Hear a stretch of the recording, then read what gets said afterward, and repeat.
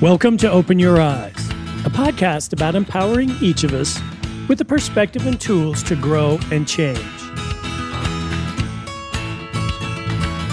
You know, each day we live, we have a series of choices of where we spend our time, what to think, and how to go about our day.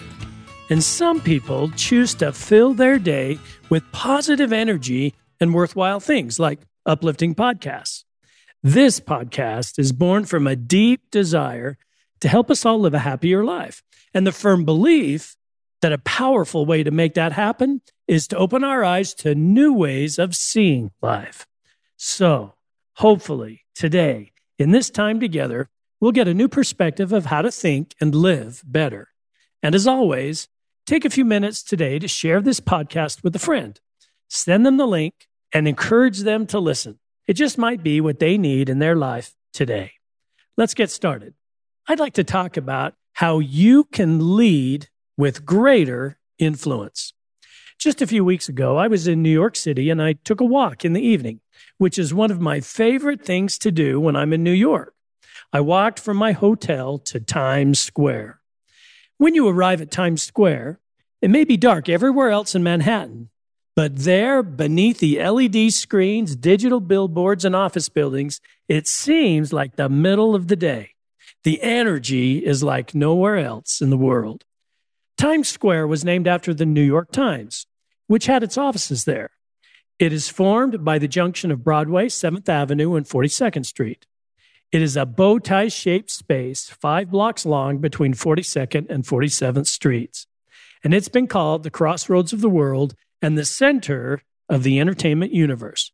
And it is one of the busiest pedestrian crossings in the United States and the hub of the Broadway Theater District. The first theater on the square, the Olympia, was built by Oscar Hammerstein I.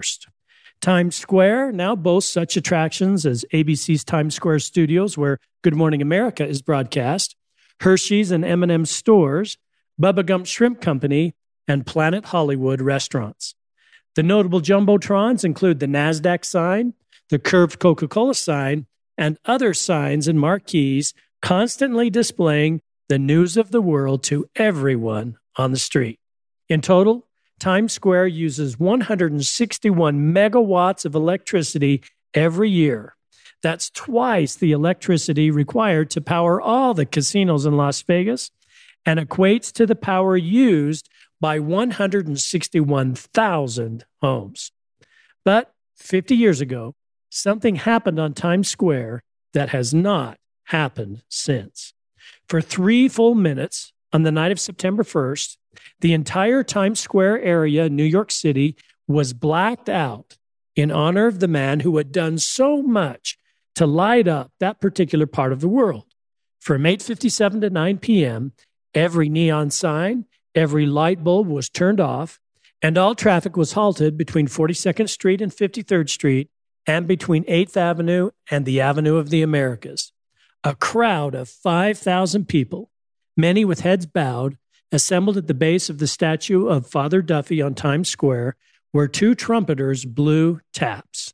It was the most complete blackout on Broadway since World War II and the greatest tribute of its kind ever paid to one man. Who was that man? Oscar Hammerstein II. And what did Oscar do to gain such influence? Well, Oscar was the influencer, the heartbeat of Broadway for over 40 years. His shows included Oklahoma, Showboat, Carousel, The King and I, South Pacific, Cinderella, and more. But his most famous creation with Richard Rodgers was a Broadway play that would later be made into a hugely famous movie called The Sound of Music. And Hammerstein would write this musical at the age of 64 while suffering from stomach cancer. And he would pass away 9 months after the opening of The Sound of Music on Broadway. But it wasn't his vast accomplishments that gave Oscar such influence with Broadway's actors, actresses, directors, and producers. It was his way of collaborating and doing and being that resulted in the extinguished lights on Times Square after his passing. He had such influence, for example, when the producers of The Sound of Music came to Rodgers and Hammerstein, the two changed the course of the production.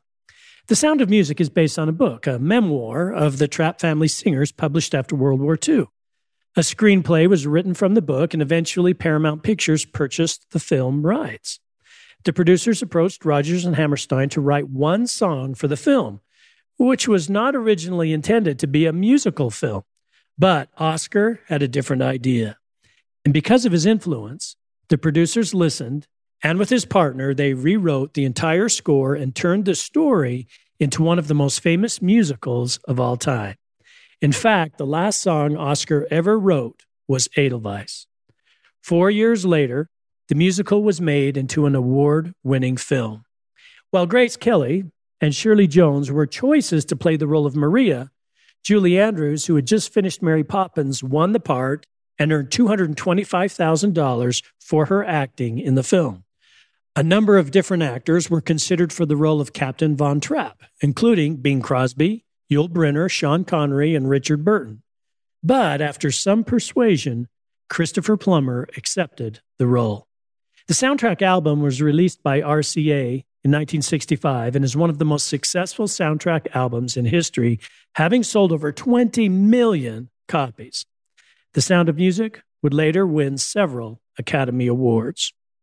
Oscar's influence has been felt for decades after his passing. He had significant influence on New York and Broadway in his partnerships with producers and actors like few before or after him would ever have. You know, it's interesting that we all know influence when we see it, that rare quality that allows a person to change the hearts and minds of people, the direction of teams, the mood and feeling of a culture. And influence is the key talent of a true leader. It is also the elusive factor for which many leaders search. What about you? Would you like to have more influence with your team, with your children, even with your spouse? And here's the thing. Influence can be a leadership trait you can develop and improve through some easy-to-do actions and by opening your eyes to a few key factors. So let's talk for a few minutes about what those might be. As we do, think of the person in your life who you know who has had significant influence on you. What is it about that person that causes them to have influence? It's not likely that they use tactics or memorized words or sales techniques to gain influence with you. But what they do or did is much more genuine and significant. As one author said, in years past, many of the books and business school courses that teach persuasion skills emphasized manipulative tactics and techniques. They conceive of influence as something that you do to someone to get your way. So if you're building a business or raising teenagers, you know very well that most people, most of the time, aren't motivated to do what you want them to do. They don't feel your urgency. They're busy with their own priorities or crises, or they have hidden reasons for rejecting your ideas. And many of us are so focused on our goals and trying to do what we set out to do that we're often blind as to how to reach people we need to come our way. So, how do we open our eyes to see how to influence them? Well, the answer, as Golston and Ullman suggest, is to get out of your here and into their there. In other words, you need to go from here to there. When you get into there, something happens. Your view, your idea of how to influence gets clearer. So you see, it isn't as much about what tactics you use to convince someone of something as it is what tactics you use to help you see clearly their point of view. Then the way to influence them will be easier for you to see. Here's a simple example. Last Saturday, I took my 4-year-old grandson to one of my company's child science learning centers. Now, inside, we have a section of the center called Waterworks. And in this huge room, children discover how water works by getting hands-on with water. They direct water flow, create paths for more efficient flow, understand clouds, rain, and snowmelt, and get excited about the science behind climate and water. Now, this area of the center is called Waterworks because the floor is built on tiles that allow the water to pass through the floor. So there is water everywhere inside a magnificent room. Well, I said to Ben, let's go inside. And he stopped and said, I don't want to get my shoes wet. Well, you see, I needed to understand his view. So I didn't start pelting him with questions about why he was afraid to get his shoes wet, nor did I immediately solve his problem by offering him to take off his shoes or put on a pair of rubber boots. Instead, I just tried to understand him. He didn't want his shoes wet. I get it. They were new shoes. And I could have solved his problem immediately, but if I did, it would appear as me trying to manipulate him into entering waterworks. I wanted it to be his choice. I wanted the end outcome of the experience to be that he got curious about water, discovered new things, and loved the engagement. If he wanted his shoes off, he could take off his shoes or use the boots. So given all of this, as we stood there, I wasn't sure yet how to influence him. Then I opened my eyes, and I saw something powerful happening in front of Ben. There were dozens of kids having fun. They were exploring. Some were getting wet, some were not. They were all fascinated by an indoor experience in which they could do whatever they wanted with water. And I had a hunch that the power of seeing those kids engaging would help Ben solve his own problem of not wanting to get his shoes wet. And I asked him, I wonder what that girl is doing over there. He said, she's turning on the water. Soon, as I waited, Ben was inside, engaging, and his shoes were wet, and he didn't even care. And we, in our lives and in your business, encounter similar situations over and over again. We want someone to agree to use and promote our product, for example. So in our haste or enthusiasm or even well-meaning drive, we feel the need to solve every problem and answer every question. And this can be read by your prospect as manipulation. Instead, try to understand their there. And as you do, often you'll get a sense, a view of what needs to happen to bring your potential business builder along with you. Next, it's interesting that people who are most influential to us are also the most inspirational. Now, I'm not talking about huge, monumental inspiration, but rather genuine inspiration. Some of the best influencers of our day are the most genuine.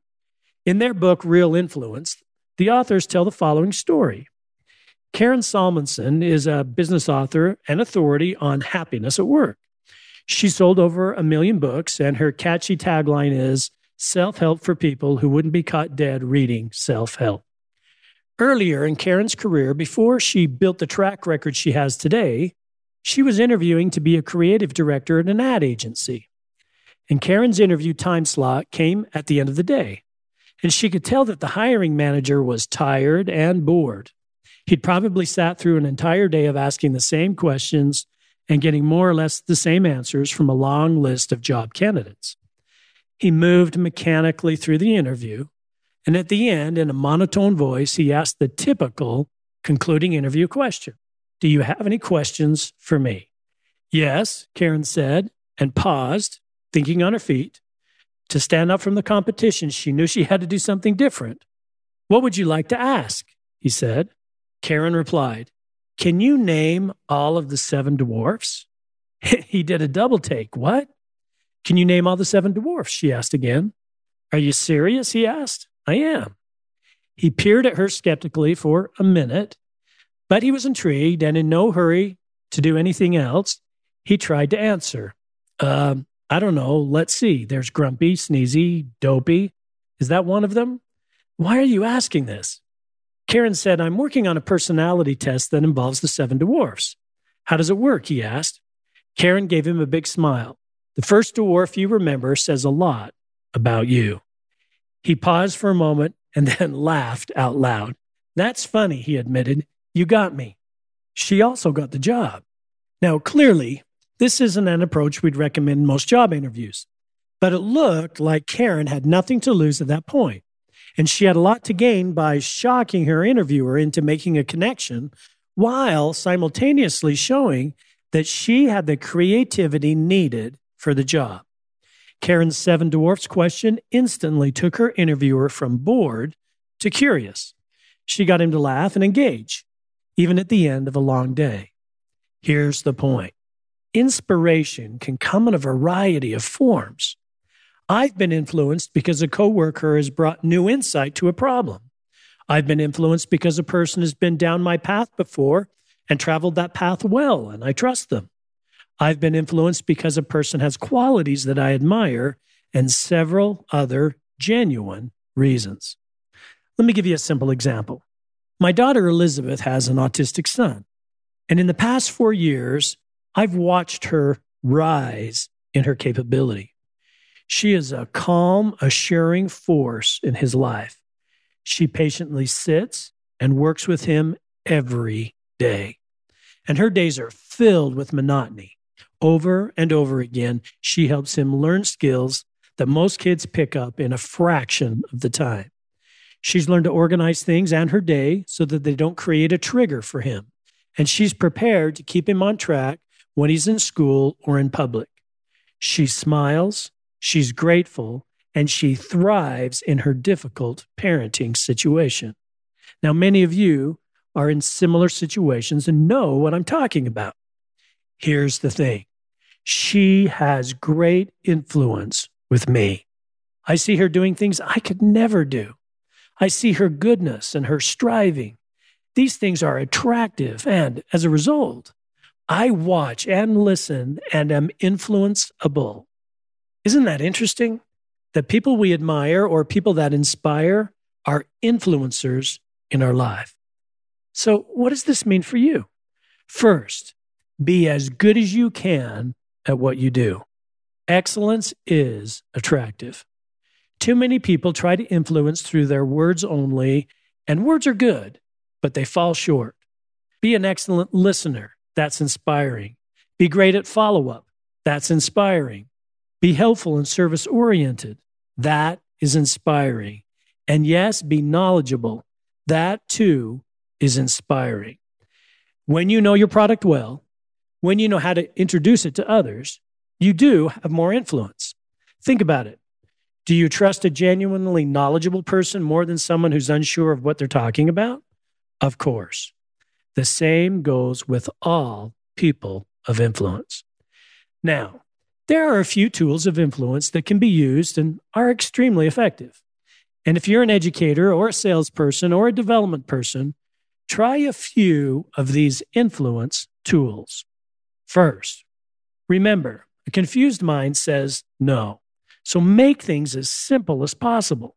For example, if you're introducing a product and the explanation is too technical, many people will say no. So try to make things as simple as possible. Influence author Cialdini adds another element to the principle of simplicity.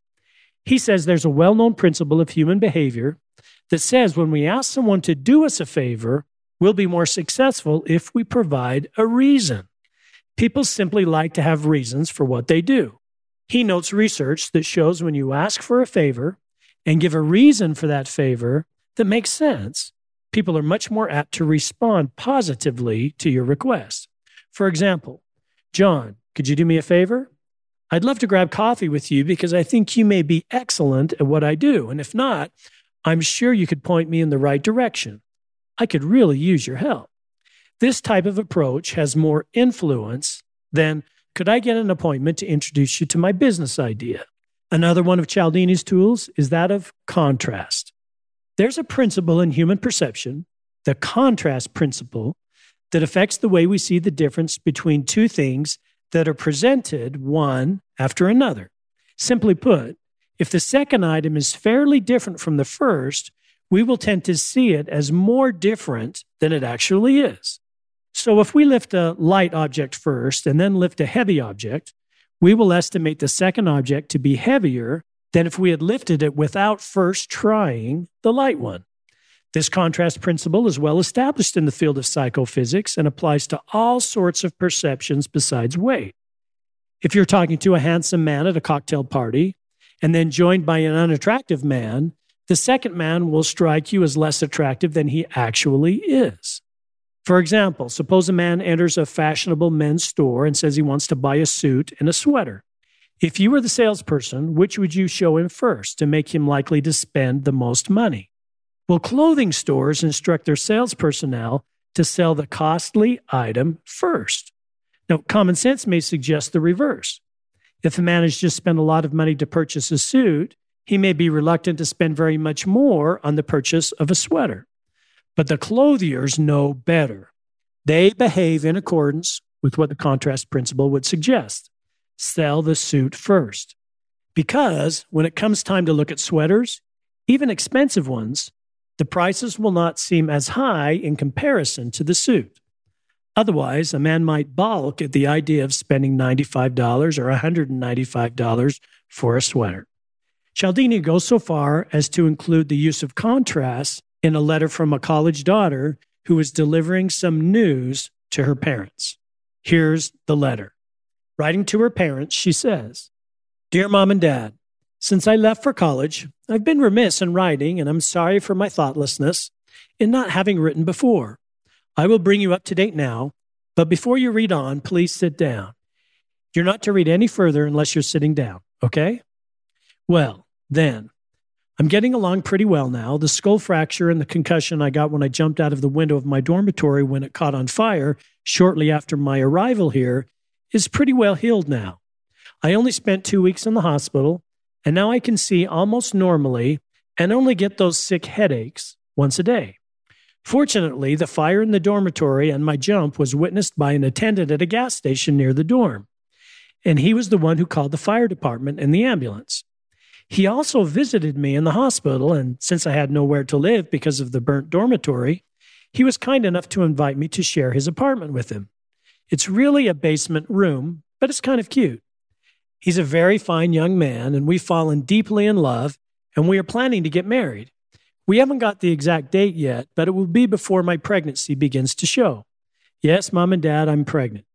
I know how much you're looking forward to being grandparents, and I know you'll welcome the baby and give it the same love and devotion and tender care you gave me when I was a child. The reason for the delay in our marriage is that my boyfriend has a minor infection, which prevents us from passing our premarital blood tests, and I carelessly caught it from him. Now that I've brought you up to date, I want to tell you that there was no dormitory fire. I didn't have a concussion. I was not in the hospital. I'm not pregnant. I'm not engaged. I'm not infected, and there is no boyfriend. However, I am getting a D in American history and an F in chemistry, and I want you to see those marks in their proper perspective. With that story, you can see the power of contrasts in helping to influence others. Another tool for influencing others seems simple, but it works. It's reciprocation. When you feel in debt to a person, you're more apt to be influenced by them. Not long ago, researchers asked sets of 2 people to rate the quality of some paintings as part of an experiment on art appreciation. The first rater in the pair, called Joe, was actually one of the researchers. And in the first round of research, Joe left the room and returned with 2 bottles of Coca-Cola, one for himself and one for the other rater. Then the experiment was repeated, but this time Joe didn't go get a soda for the other rater. Later on, after the paintings had all been rated and the experimenter had momentarily left the room, Joe asked the other rater to do him a favor. He indicated he was selling raffle tickets for a new car, and that if he sold the most raffle tickets, he would win a $50 prize. Joe's request was for the other person to buy some raffle tickets at 25 cents apiece. Any would help, the more the better, he said. Guess what the researchers found? Of course, Joe sold more raffle tickets when he bought the fellow rater a soda. In my opinion, when done genuinely and not overtly, reciprocation is a huge tool in gaining influence with people. The next tool of influence is this: social influence. Just as my grandson was influenced by other children playing in waterworks, so you and I are also influenced by social situations. If I were trying to recruit a new employee, I would like them to see the positive social work done at our company in person. There's something about seeing others using the product, in the manufacturing lines making the product, People engaged in the work of bringing the product to market and other social interactions that ignites interest and curiosity and creates influence.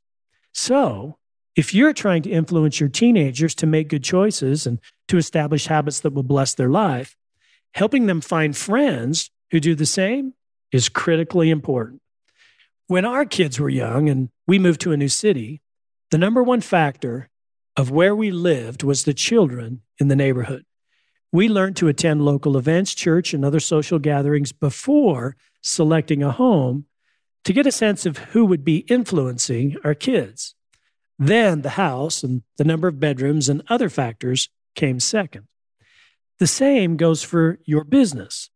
Think purposefully about who you will introduce your new customer or business partner to, what event they will attend, how they'll see the social proof of what is happening in your business. I heard one leader say that they would never do an overview to a new potential customer alone. They always took another person with them because when they introduced the products, two voices and two firsthand experiences were so much stronger than one. It provided social proof. I agree with this principle wholeheartedly.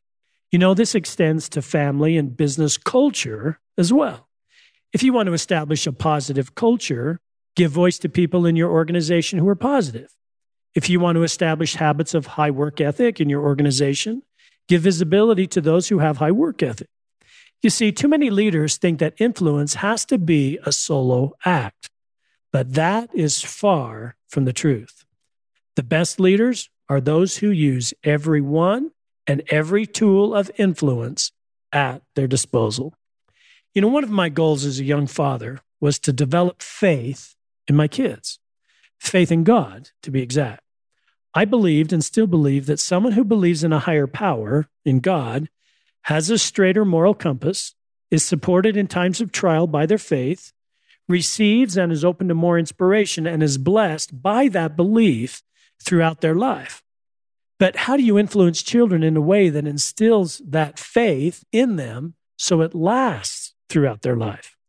The answer to that is repetition. Throughout the years of my kids growing up, we had family prayer. Now, this is a simple thing that happened at night and in the morning in our house. This isn't unique to us. Many of you do this. But we decided early that when we gathered at night, it was not only a time for prayer, but also for talk and fun. When the adults prayed, they prayed for the children by name and for specific needs. This creates incredible influence. Our kids wanted to come to prayer to hear their parents pleading to heaven for their well-being. We taught more in prayer than we ever could by teaching, and the faith established by consistent prayer has lasted into their adulthood and is now repeated with my children and their children. In prayer, so many principles were taught that gave us influence: humility, faith, love, kindness, awareness, hope, and admiration, just to name a few. These strong character traits caused those who were part of those prayers to seek after the same. And the feelings of love and genuine care helped us as imperfect parents in the other times when we needed influence. Next, another way to influence your business partners to stay in the game and have ongoing energy to follow you is to give frequent feedback to help them see their growth. All people love to see progress. And when people feel like they're learning and progressing, you have more influence. In 2010, a research study divided study participants into two groups. Their task, using a stopwatch, stopped the watch exactly on 5 seconds. Now, one group was the reward group. They were given a reward to participate in the test. The other group had no reward, but they received frequent feedback on their progress. What the participants didn't know was that they were measured on their success rate and what they did during break time. Interestingly, hardly anyone from the reward group practiced during break, and almost everyone from the non-reward feedback group practiced during free time. And the success rate of this second group was significantly higher. The research reported The pursuit of competence or improvement had a dopaminergic effect. That means dopamine energy effect. Feedback was essential to their motivation. So, as we end today, consider putting into practice a few of these tools of influence in your business or family. They work, and they can help you become a better leader or parent. As John Maxwell said, leadership is influence. Remember, you can gain more influence with your team, with your children, and yes, even with your spouse. And being a person of influence is a skill you can learn and develop. Remember to leave your here and go to there. And as you do, how to influence will become more clear. To gain influence, be inspiring in your service, work, and approach to what you do. Remember the tools of simplicity, contrast, and reciprocity. Use social influence, feedback, and meaning-making to help you lead with more influence, and watch. Your leadership will improve, as will the results you're trying to create. Most of all, thanks for being here today. And don't forget to share this podcast with a friend. And join us next week for another podcast as we learn to open our eyes to who and what we can become.